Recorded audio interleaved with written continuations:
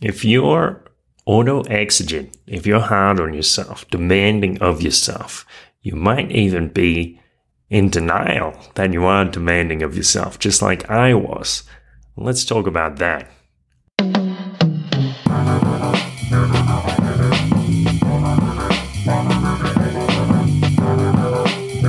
This is a beautiful thought. Welcome. A broad, wide-ranging welcome directly beamed to you in your little solar system of this universe. I'd like to talk about auto-exigence, or being self-demanding. So I kind of borrow this word from Spanish. In Spanish, they say auto-exigente or auto-exigencia. And we take that into English as the cognates exist. Exigent exists as a word in English and it's not so common. Self-demanding, auto-exigent. I like the term because it's a lot broader than the term perfectionist.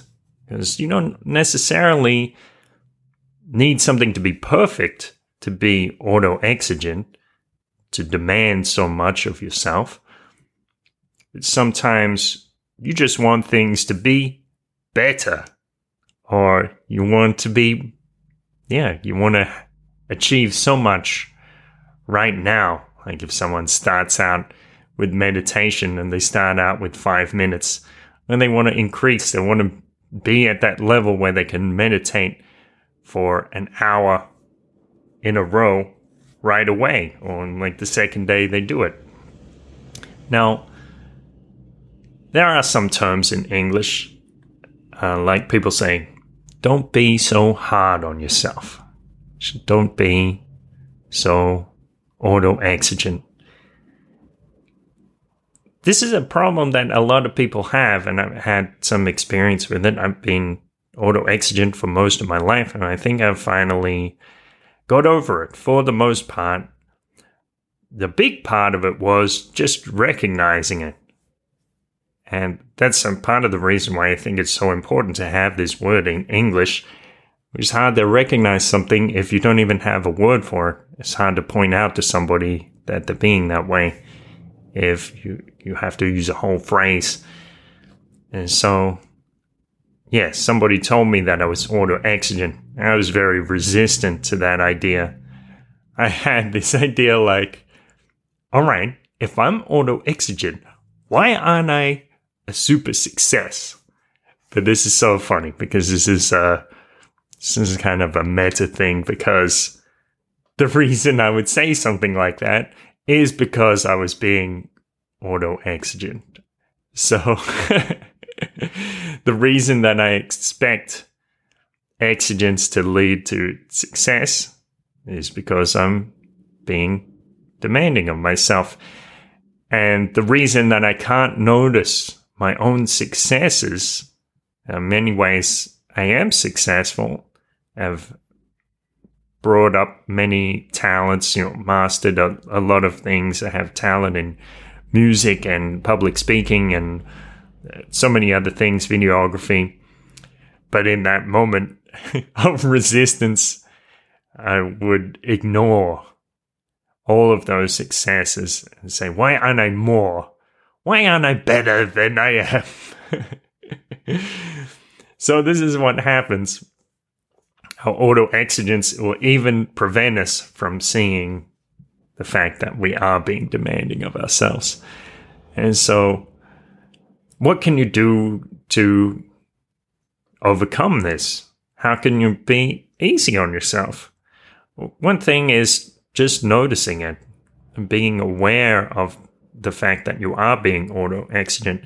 So I recommended to a friend of mine that she start keeping a diary, and every day you just write for 5 or 10 minutes and saying what was going on, or the moments that she noticed that she was being hard on herself, when she caught herself, and how she could look at it from a different perspective and resolve that. I guess another important thing to address is, why is it important to let go of that? In a sense, we do gain things from being hard on ourselves because we have these high standards. But what I've learned in my experience, I'm actually more productive when I'm not demanding of myself, when I'm willing to let things slide. This is a lot like what's described in Keith Johnson's Impro.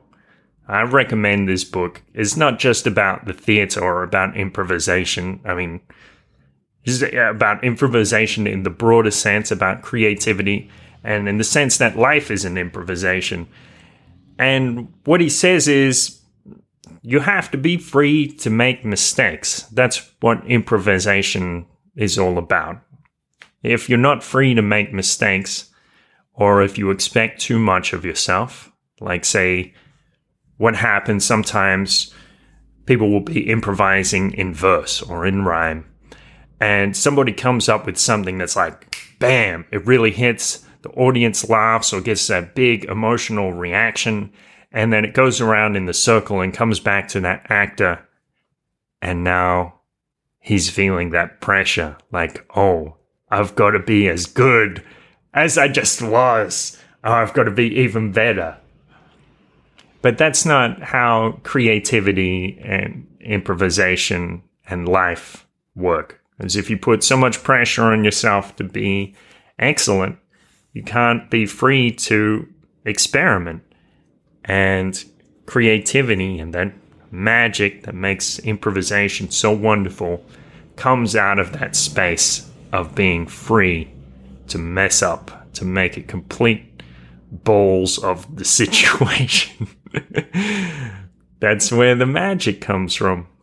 One other thing that you can do to address this problem of being self-demanding is having the first draft mentality. So I like to think about the authors, and maybe I mentioned them before, about L. Ron Hubbard and about Philip K. Dick. All right, they were both science fiction authors, and they also had this in common, that I don't think they ever wrote a second draft. L. Ron Hubbard was known for that. Reading Philip K.'s Dick, you can tell it's not exactly polished. It's like sketch out the idea and let it fly. Send it out to the world. You know, this book is filled with short stories, and there it is. No time to waste getting everything perfect. That's how his work appears to me. And I really like that. Of course, there's this story a lot of people have heard about the two pottery classes. They do this experiment. One class tries to get the perfect pot or their best pot, and the other class just tries to pump out as many pots as they can. The second class does, say, on average, 40, 50 pots per student and ends up with the best pots. It's like you're trying to focus on one thing and get it perfect. You don't necessarily learn the fundamentals. Or, you know, I don't know how that works. I guess it's just that you pick up more things by doing things more from scratch rather than sitting on one thing and trying to polish it up. So, yeah, I like to have that first draft mentality. Like with a lot of these episodes I've recorded for this podcast, and I don't know if you can tell, but a lot of them I just do one take, and I'm like, all right, maybe I didn't say absolutely everything that I needed to, but I said it, and those ideas are out there, and that's good enough. Move on. And it's ironic, though, because this one I've actually stopped a few times, and I took a few takes to get it right. But that's basically it. So being aware of your auto-exigence, admitting to yourself that you're auto-exigent, that's sometimes can be the harder part. Be willing to make mistakes. And this also ties into Albert Ellis, one of the founders of cognitive behavioral therapy, and his 14 self-defeating rules.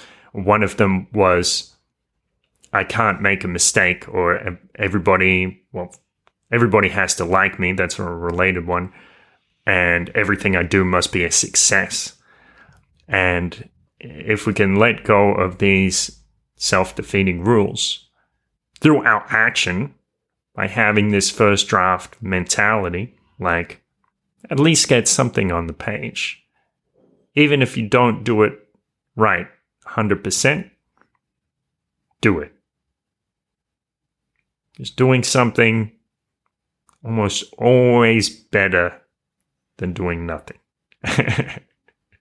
And when you do something, you start to find that soon enough, you do something awesome. As Jake from Adventure Time says, sucking at something is the first step to being kind of good at something. Thanks for listening. Thanks for putting that effort in to put yourself at risk. Maybe make a little bit of a fool of yourself in order to be creative and to introduce some joy and happiness and divine consciousness into this world. Thank you. Have a great day, and I'll talk to you soon. A beautiful thought. If you do find that you're demanding a lot of yourself, you might find that it's actually interfering with experiencing deep joy. You can experience joy, and you do deserve joy. It is your birthright. And maybe I can help you with that. Using cognitive behavioral techniques, we can discuss methods, collaborate to come up with an action plan so you can move forward and try to begin to change your habits, change your tendencies in a way that's more accepting of yourself, more loving, and happier. So go onto the website, beautifulpodcast.com. You see the link where it says CBT sessions. Thanks for listening.